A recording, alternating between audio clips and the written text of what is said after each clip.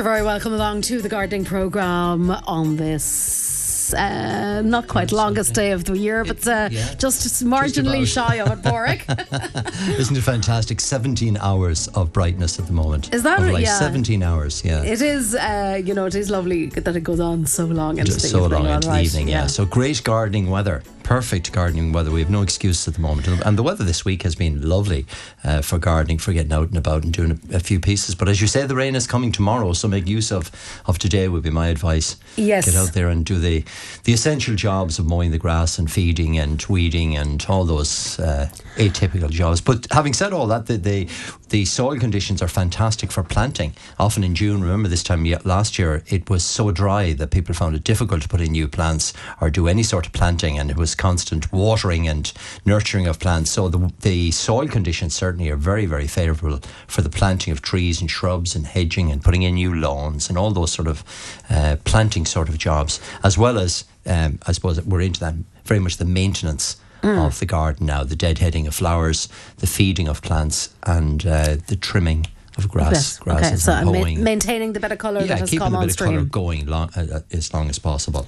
So we have a blight warning there on the forecast. And interesting, the first call I had this morning just before we came on radio, somebody rang into the studio and their question was about potatoes, and they had a number of potatoes, 7 or 8 tubers that have the total symptoms of blight, and have even though the listener sprayed with a bit of the Bluestone, there still has some blight problems on rooster potatoes. Now we're coming into a week of high temperatures, humid weather, sea mists, perfect blight conditions. Yep. So today, if you've got potatoes in your garden or you've got tomato plants in your tunnel or greenhouse, do give them an application of a blight treatment. Bayer do a very good one.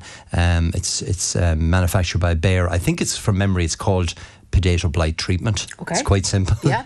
It's a liquid, you apply it onto the foliage and that'll prevent blight, because we will have blight next week. It's not that we might have it, we will actually have blight. The temperatures and the conditions are going to be so favourable to the spread of blight. If people want to jump onto my website, horkins.ie, go into the blog section, and in there I have an article written on blight and what to expect and how to prevent it. Okay. But look, now is the time to prevent it, and a dry day like today is the type of weather to apply a little bit of blight treatment. Diseases, other fungal diseases like black spot and roses, mildews, will also favour next week's weather. So again, if you've got roses in your garden, today might be a good time to put on a little bit of rose clear or top rose, or any trees that might be susceptible to mildews. That's the white, for example, fruit trees, gooseberries, blackcurrants, red currants, apple trees. If you've got those in your garden, you can use the rose clear quite safely on those, or something like top rose. So maybe go out and just give all the plants that are susceptible to diseases in particular a light treatment, a light fungicide, and that'll keep them clean. So use the dry day to prevent and help to protect plants for next week, but particularly potatoes. And you'll get lots of information on my website, horkins.ie/blog. Okay. Now, we want to talk a little bit about an open garden that's happening. We do indeed, and this was a garden we featured 2 years ago. If you remember, I popped out. It's a lovely garden in Balcarra, owned by Sean and Terry Mitchell. I do remember this, that you had recorded a lovely little piece and we featured it on the programme. Yeah, and it's a lovely garden. It's a mixture of kind of formal parts of the garden with the lawns and some lovely roses and shrubs and so on, but also the fabulous vegetable and herb garden. And Terry and Sean open their garden to the public for charity every 2 years. So we're coming up to that 2-year milestone. So on Sunday the 7th of July from 2 to 6 p.m. in Balcarra village, and generally they have it very well signed, but it's right in the village of Balcarra town in Castlebar. They open their garden, and this year they're opening it for the Western Alzheimer's and Castlebar Social Services Centre as the nominated charities.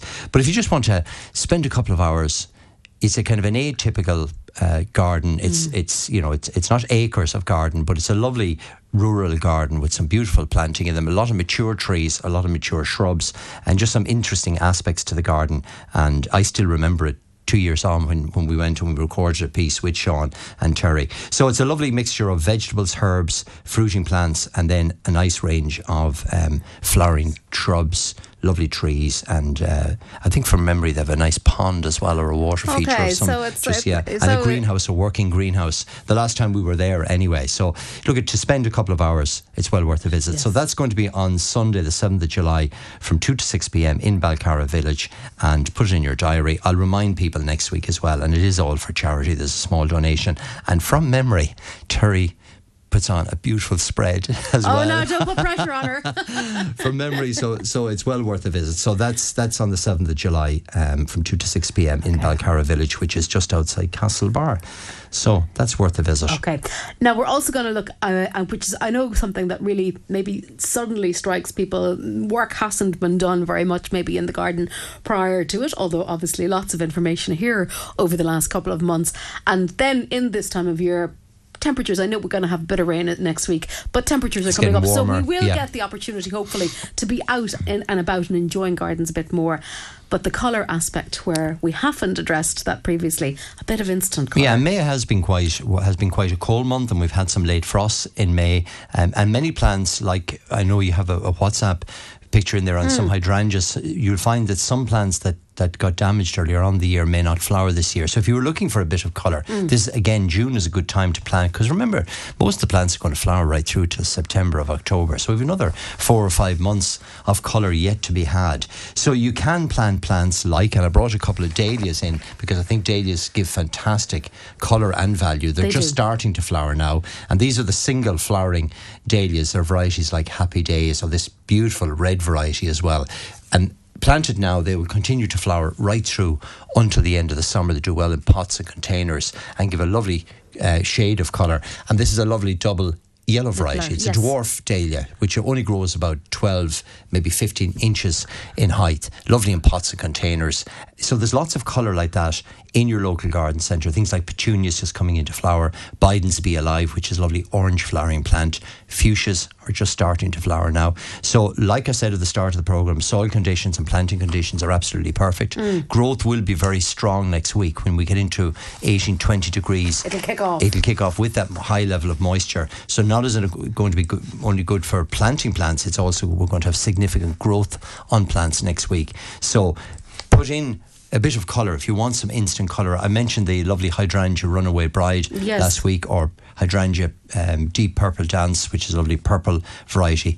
They're just on the point of flowering now. So if you get them into the garden soil, they're going to give you lots of colour to the end of the summer. So don't feel that you've missed the boat. There's plenty, even down to bedding plants. If you want to add some French marigolds or some begonias for a bit of instant colour, you've still got plenty of time to plant.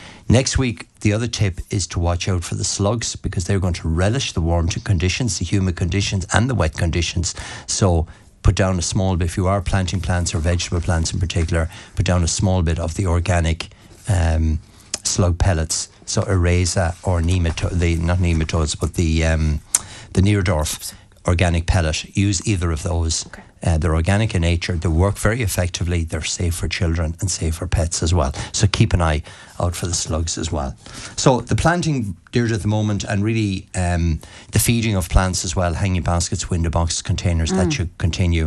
Even the sowing of seeds. So temperatures would be ideal for the germination of seed. So last week, for example, I was chatting to somebody that had problems with carrot seed not germinating. Yes. Because temperatures were too cold. So we're going to have the perfect conditions for sowing lots of vegetable seeds in the next few days. So get them in now. They'll germinate within a 7 or 8 day period with the sort of temperatures we're going to have next week. Okay, perfect. So even though we haven't had a great run of it, hopefully this coming week now, well, it's been very mixed. Things to action. When you get that great fluctuations in temperatures where it gets quite chilly and then quite warm, seeds find that difficult to germinate, but we will have the perfect temperatures at the moment. So today would be an ideal day to start getting on top of all those jobs. Okay. Taking advantage of the good weather. Okay. I know we have some questions in relation to pests in particular. I see leather jackets and stuff like that. Okay. And so what we'll probably I'll take a break and we'll have a look at exactly what's coming in that regard, because I suppose there is a proliferation of... It's the time of year. Those challenging bugs out there. So we'll address wildlife. Those questions. The wildlife, that's it. Pests, Porrick. Pests. I'm spoiled for choice on the pests. Right, let's go to Patricia. No, that's not a pest question. I'm going to go to a question on leather jackets, because there's a number of those in a little bit earlier on. Okay. And people struggling a small bit. Nematodes, I think, weren't quite working or didn't seem to sort out the problem for somebody. I'm just going to find that text if I can. Exactly. Okay, well, look at leather jackets in general. Again, leather jackets are the larvae of the daddy longlegs, the crane fly, and they're a small rubbery pest, soil-borne pest that eat the roots of grass, or they'll eat the roots of any plant. They'll eat vegetables and any sort of garden plants that you have in your garden. So generally the symptoms are the lawn goes a little bit yellow, or the plants grow a little bit yellow, and you'll often find birds feeding in the lawn because they're picking away the leather jackets. Now the nematodes do work very effectively. However, they need warm temperatures, so they need the sort of temperatures we're having at this coming weekend and into next week. So now would actually be a great time if you've got leather jackets in your garden. Get the nematodes on now. You simply mix them in water, apply them onto the area, and they'll hunt out and kill off the leather jackets. So they're a natural predator of leather jackets, but they do need warm soil conditions. So May and early June has been quite cold for them.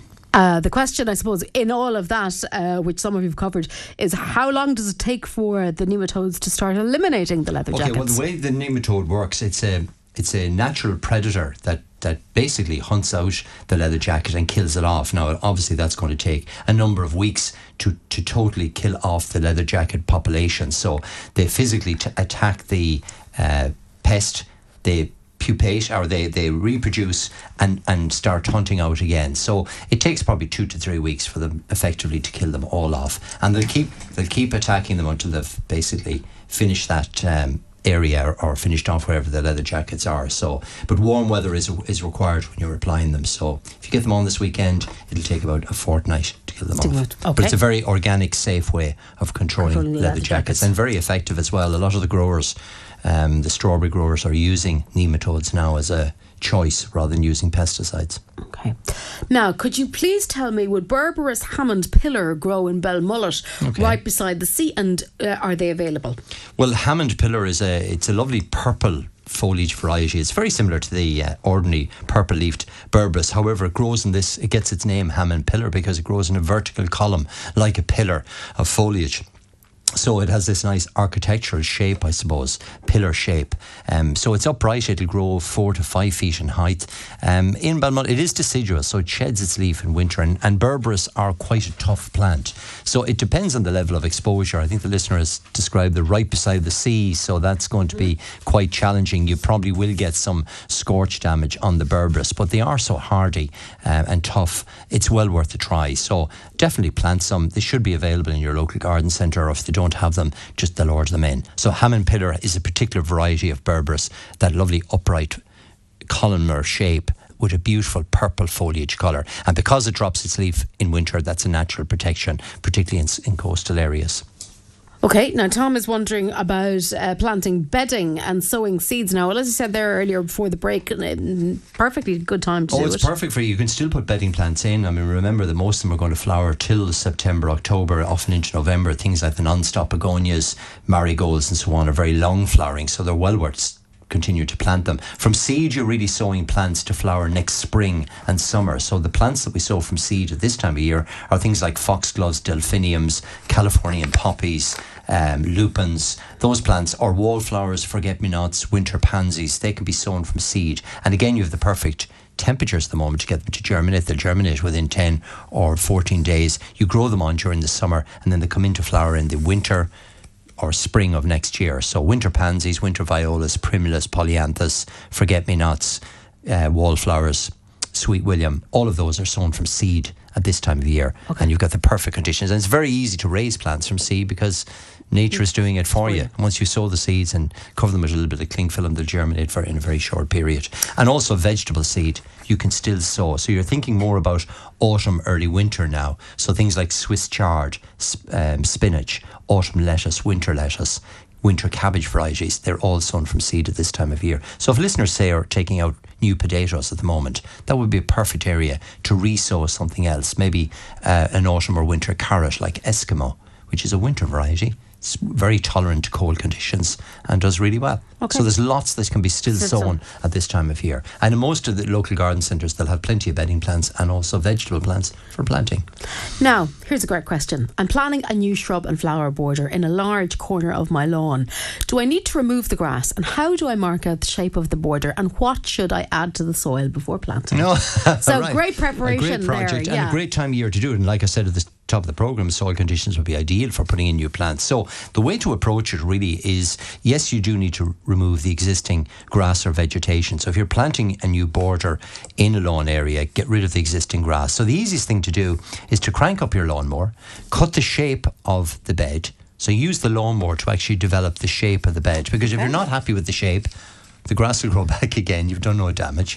So mark it with the lawnmower first of all. And once you're happy with the shape of the bed, then inside that area, treat the area of grass with something like the weed-free weed killer, which will kill off any broadleaf weeds and grasses without contaminating the soil. And then you're good to plant a week later. So trim the shape of it first of all, put a nice curve maybe onto the border, treat the area inside then with the weed-free. That'll control any grasses or weeds, and then you can plant physically into that area, put on your Plantex and bark or coloured pebbles, and you've got yourself a new bed and a great time to plant. And generally, if the border is fairly large, I do recommend planting in groups of 3s or 5s, get that clustered effect, and put plants in that are just going to kind of cover the ground and help to keep the weed weeds control at bay. Maybe introduce a nice tree into the bed as well. If the bed is large, you could put a taller tree like a maple, which will have a nice clean stem, and then plant other plants around the base of it. So you'll have a little bit of height variety and all of that in there. Exactly. Now, my apple trees are full of fruit this year. Two questions, please. Should I remove some of the fruit, and can I prune them back as little as the growth on top is quite long? Yeah, so if there's lots of fresh growth on the top of the trees, so the apples will generally they won't be on the new growth, they'll be on last year's wood. So the apples will start appearing kind of 2 or 3 feet down from the top of the tree. So you can prune the long extension growth now, and this is a good time of year for shortening back that kind of wispy growth, because you're doing two things. You're taking some of the vigour out of the apple trees, so you might be removing 18 inches of this year's growth from the top of the trees, so shortening them back, so that takes a bit of the vigour from the tree. And secondly, it induces the tree to produce flower buds for next year, because you're giving the tree a little bit of a shock. It's losing its energy, as it were. You're pruning off the top branches. It gives them a little bit of a shock, and that helps to set fruit and set flower buds for next year. The fruits that's there, it will have gone through now the June drop, so you'll see small little fruitlets at the base of the tree already. So if the clusters are quite heavy, the little clusters of fruit, you could thin some of those out. So maybe for each cluster you want to leave 2 to 3 apples rather than a cluster of 6 or 7. So the weaker fruits, you can certainly thin them out and take them out. So that'd be a good idea. And the other thing with apple trees and fruit in general is to give them a feed. So give them something like sulphate of potash now, or rose fertiliser, that helps to ripen the fruit and helps to induce flowering for next year. Fantastic. A couple of questions in relation to mare's tail or horsetail weed.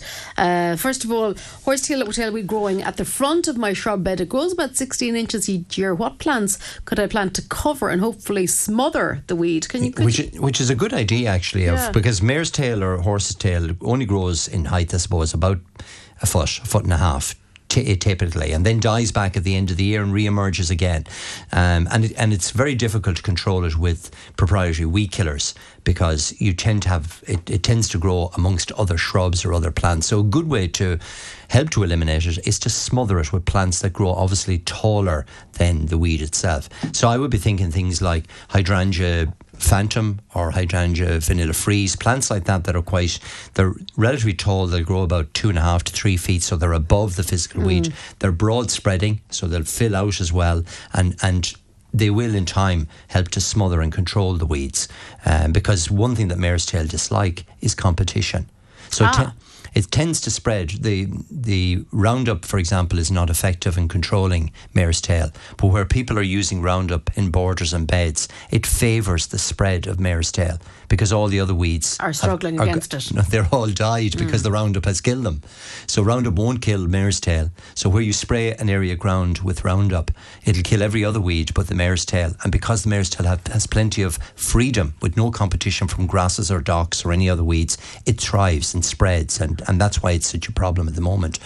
the consistent use of Roundup over the last 30 years has favoured mare's tail and has helped it to spread because it has eliminated all the other competition around the plant. Yeah. So by introducing some shrubs, you're creating some competition for the plant. So you want to look for plants that are going to grow 2.5 to 3 feet in height, have a similar spread, plant them in clusters of 3s and 5s, and you get that clumped effect, which helps to suppress the mare's tail. So it's a great way to approach the problem, and there's quite a lot. There's lots of spireas, hydrangea varieties, even some herbaceous border plants like Geranium Johnston Blue, which is a lovely blue geranium that grows about 2 feet in height, very dense and thick, would look well at the front of the border here and would help to suppress it. And I suppose the other aspect of that as well is that obviously it's a more environmentally friendly approach to trying to keep the mare's tail. And remember that the mare's tail dies back every winter, so it's not visible from November through till April or probably early May.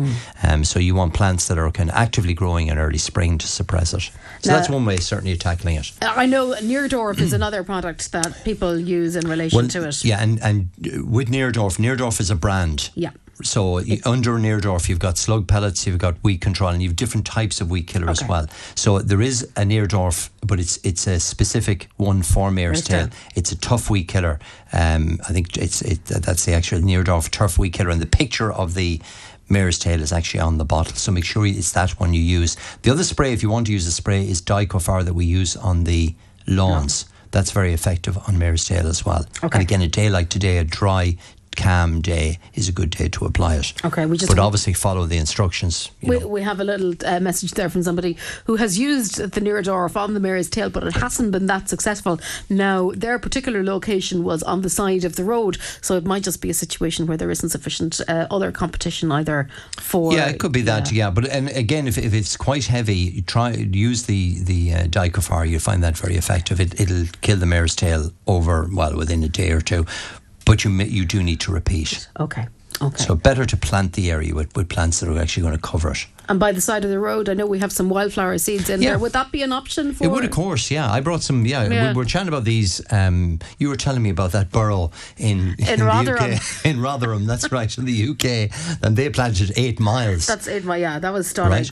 And the plants there are growing probably 4 feet. So there are things like the lovely poppies, oxeye daisy, cornflowers that are tall and again, very good at controlling the likes of mare's tail. So along roadside edges, giving it back to a wildflower meadow, maybe planting some bulbs in the autumn, daffodils, snowdrops, all of those, you'll certainly suppress the mare's tail. Okay. It needs competition. Sorry about that. Moving along. Somebody has sent us in a picture of a Lelandia hedge, which we've had a quick look at. Yeah. So now it's very well trimmed, I have to say. Photos included. It appears to be dying. It's about 25 years growing. Yeah. So there are 2 things that affect Lelandia. One are aphids, of all things. Green fly, as it were. They will attack Lelandia and create brown patches and brown segments in the hedge, and it looks very atypical of that. So the aphids will come on the plant in March, early April. They've actually done the damage already, so there's no point spraying now. But for next year, it's something to keep an eye out for, and they will be quite visible at that time of year in March and April. You'll see the little bugs on them, and it looks very similar to aphid damage. The other thing that affects Lelandia is heavy trimming and heavy pruning. They don't respond to consistently being pruned back and shaved back. You tend to get some brown patches as well. But in this instance, Deirdre, it looks very like aphid damage that would have occurred back in March and April. The listener can go out, just check the plants. If the aphids are still present, you could put on a something like bug clear to control them. But for next year, keep an eye out for that. And they basically call this browning in Lelandia. Okay. Now, Patricia has some lilies that were beaten into the ground with the wind and rain last week. Tried to lift them, but some got broken. How can she protect them, and can they be split later on, as she has a very large clump of them? Yeah, and it depends what variety of lily it is. It could be the calla lily. I feel it might be the calla lily. Yeah, and if the calla lilies, they respond to division, particularly in October, November. Dig the whole plant up, and you can split it up with a spade and replant it elsewhere. In terms of protecting them, you can actually get a frame that fits.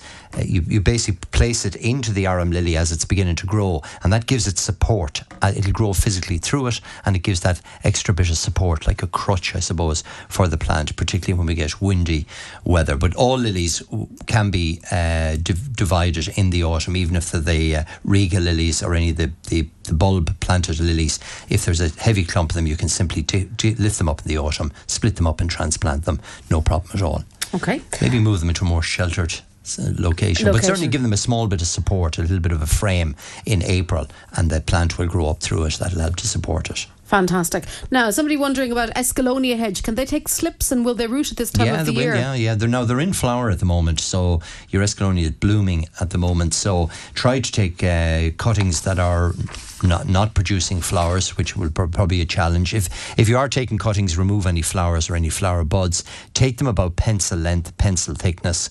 Many cuttings will actually root at this time of year, like Escallonia, privet, Griselinia, laurel, fuchsia. All of those will propagate. Buddleias, lots of shrubs as well. So it's a really good time to take the cuttings of them. Simply put them into a pot of compost and perlite, half and half, a little bit of rooting powder, cover them with a polythene bag, and they'll root in a 3 or 4 week period. Now, I had lovely lemon agaranthemums and the foliage and flowers has fallen off. I got new ones and I want to protect them. How do we prevent that happening? So agaranthemum they've actually been rechristened now again to chrysanthemum stella. But basically, their agaranthemum is the Paris daisy. Okay.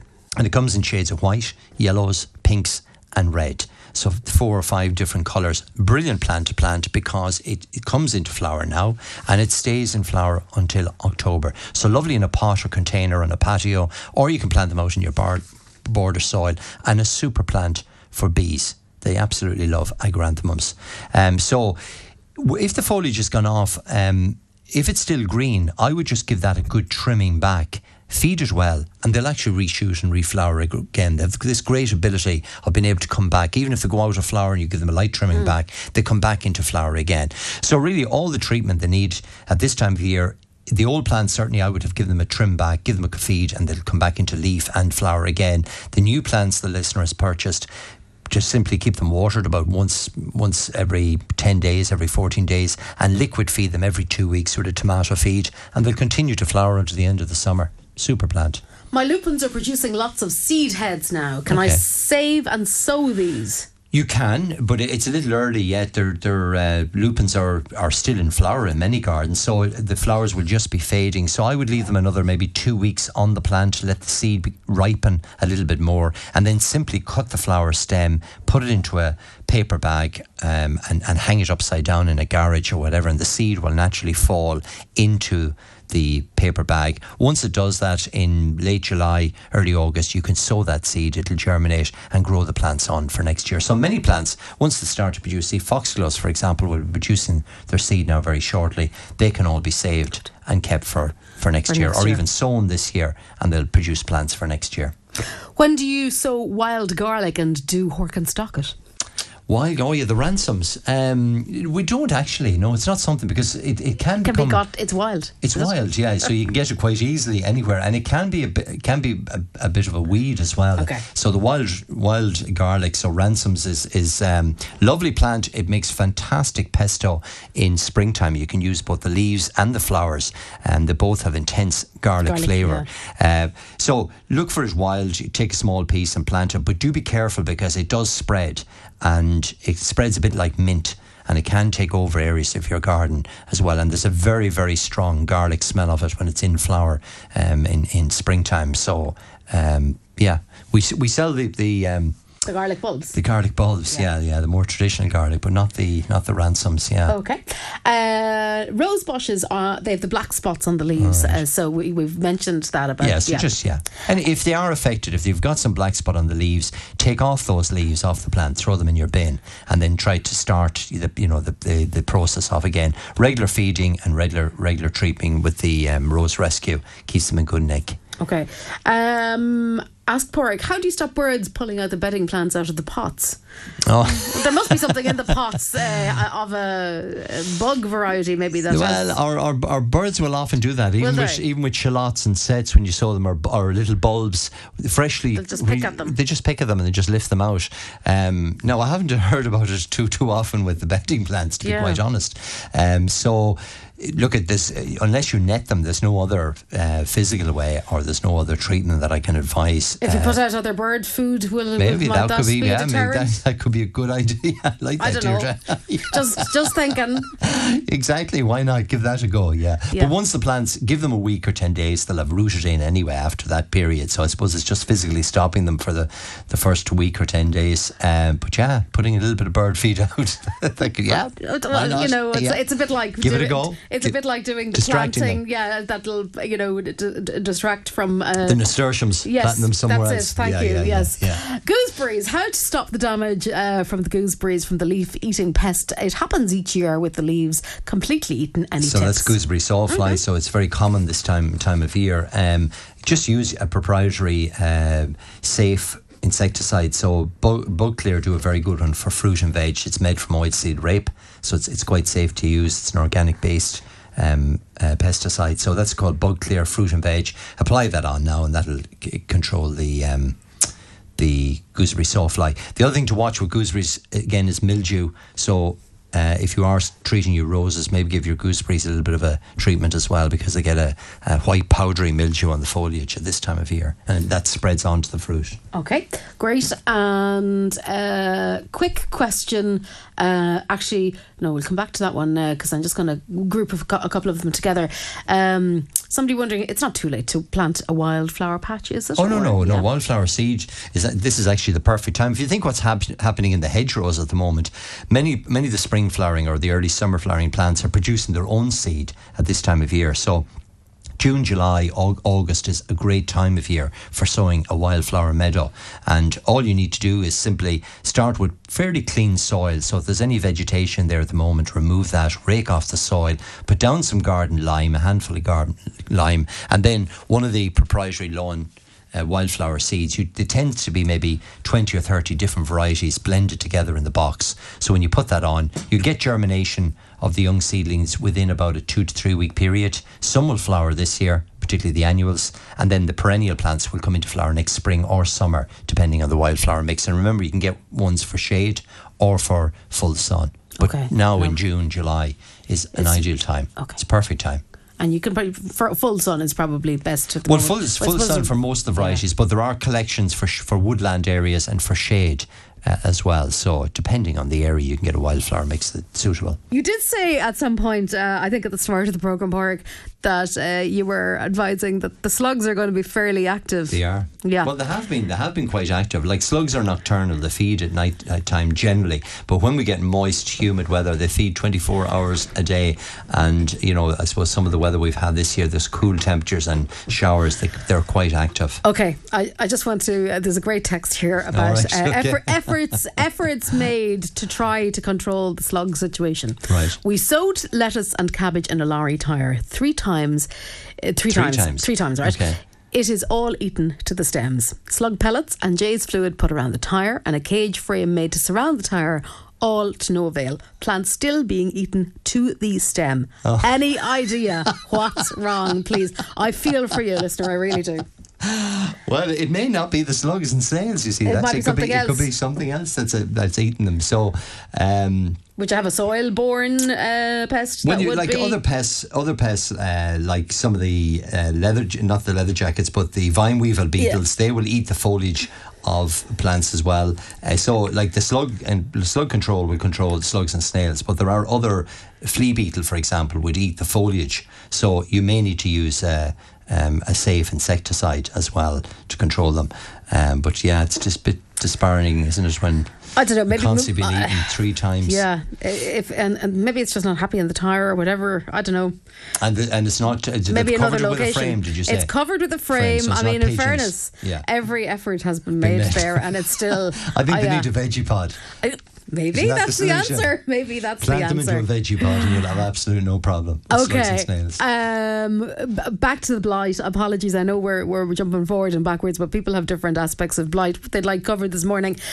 Two elements here. First of all, I sprayed the potatoes with bluestone last Saturday, but we had torrential rain since, so not sure how that's going to pan out, or have you any thoughts? And also somebody wondering about an organic cure for potato blight. Okay, well, I suppose bluestone and or copper sulfate mixed with the washing soda is as close as organic as you're going to get. So it has been passed in subsequent years as an organic treatment for blight spray. So you're mixing roughly 50 grams of copper sulfate or bluestone to 60 grams of washing soda, mixing it up in water and applying it as a foliar preventative. Now, the thing with it is what we call a contact spray. So when you apply it onto the foliage, that foliage is protected. But if you do get heavy rain, it will get washed off and you have to repeat again.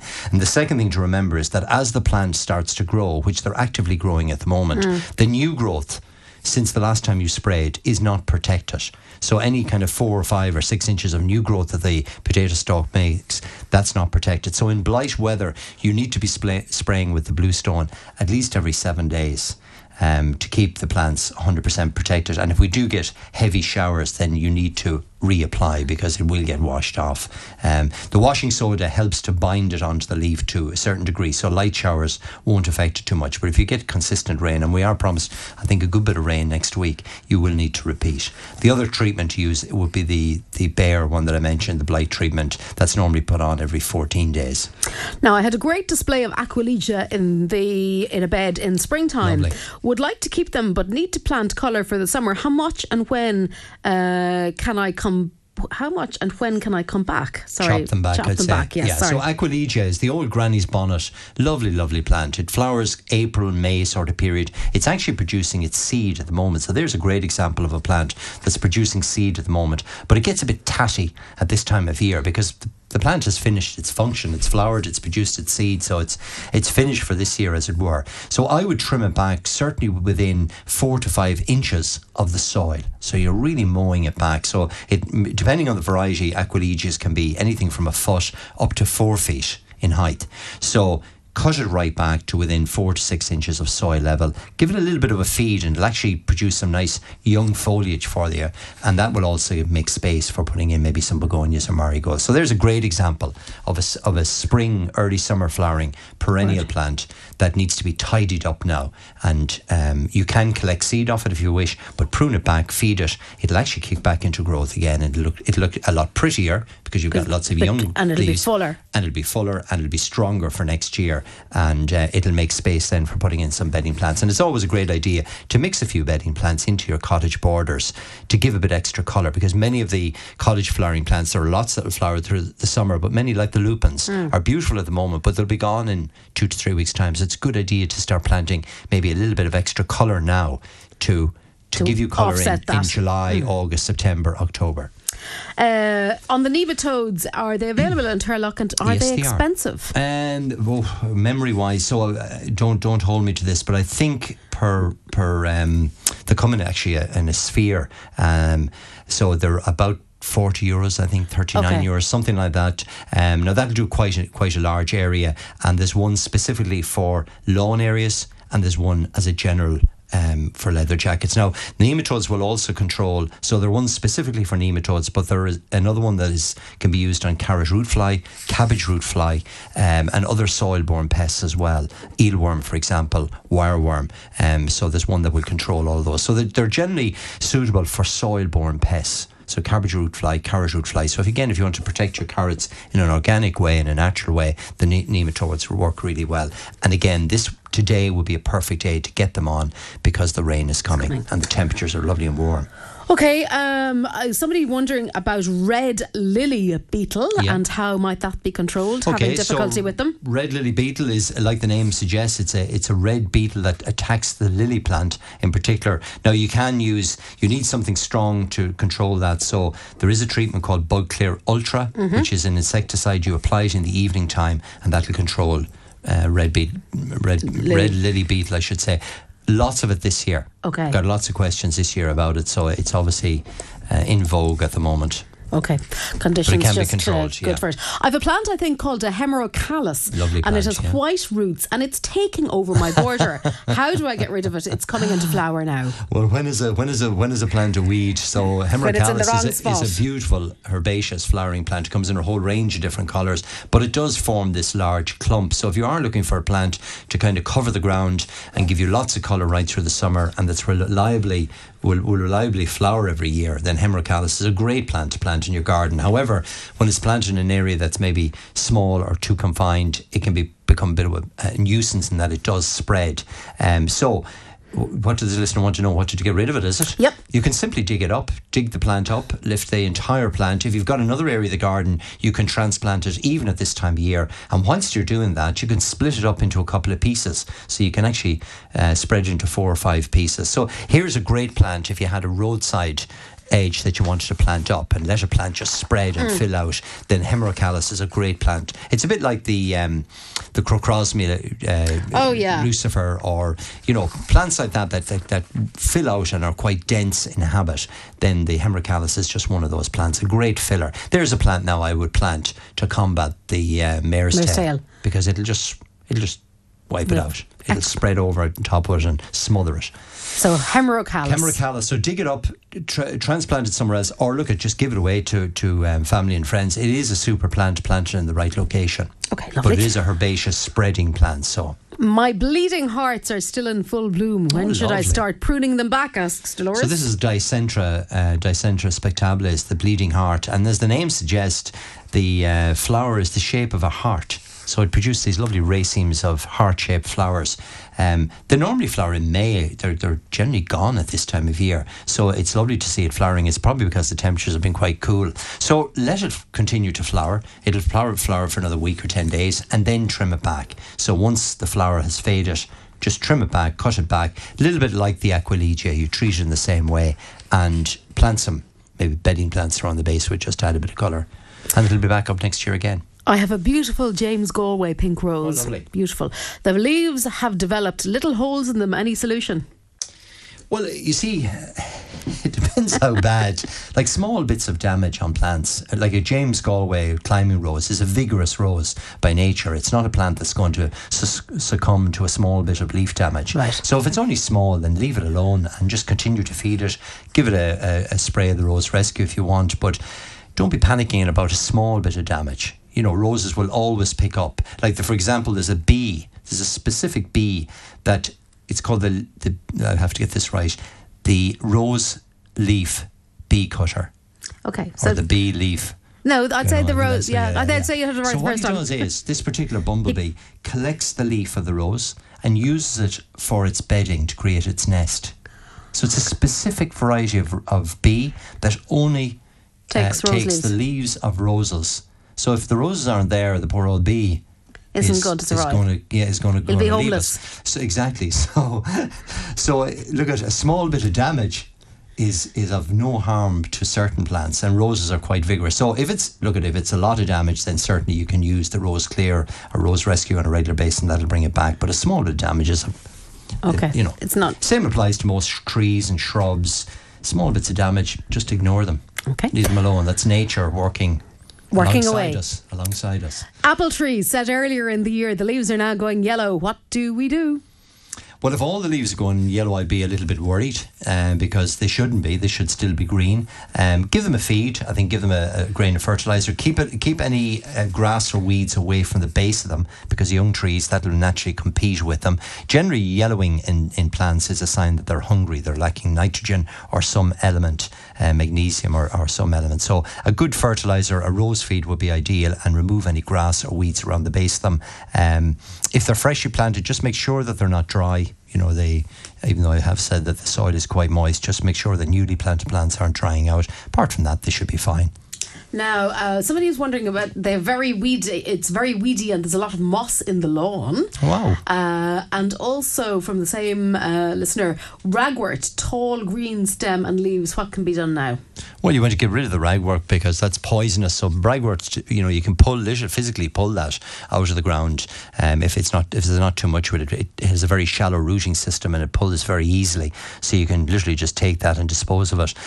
With the lawn, so this time of year, so obviously the listener possibly hasn't treated the lawn in the springtime. So if you want to get rid of the moss, use the Zero lawn liquid. That will green up the lawn as well and eliminate the moss literally overnight. The broadleaf weeds you can treat with them with the Dicofar if you want, but lawns in general at this time of year should be getting a feed, because many lawns that have been cut on a regular basis now, that weakens the grass. So give them a feed of Park and Fairway, which gives them a lovely green colour without forcing them. So it greens them up without actually making them grow.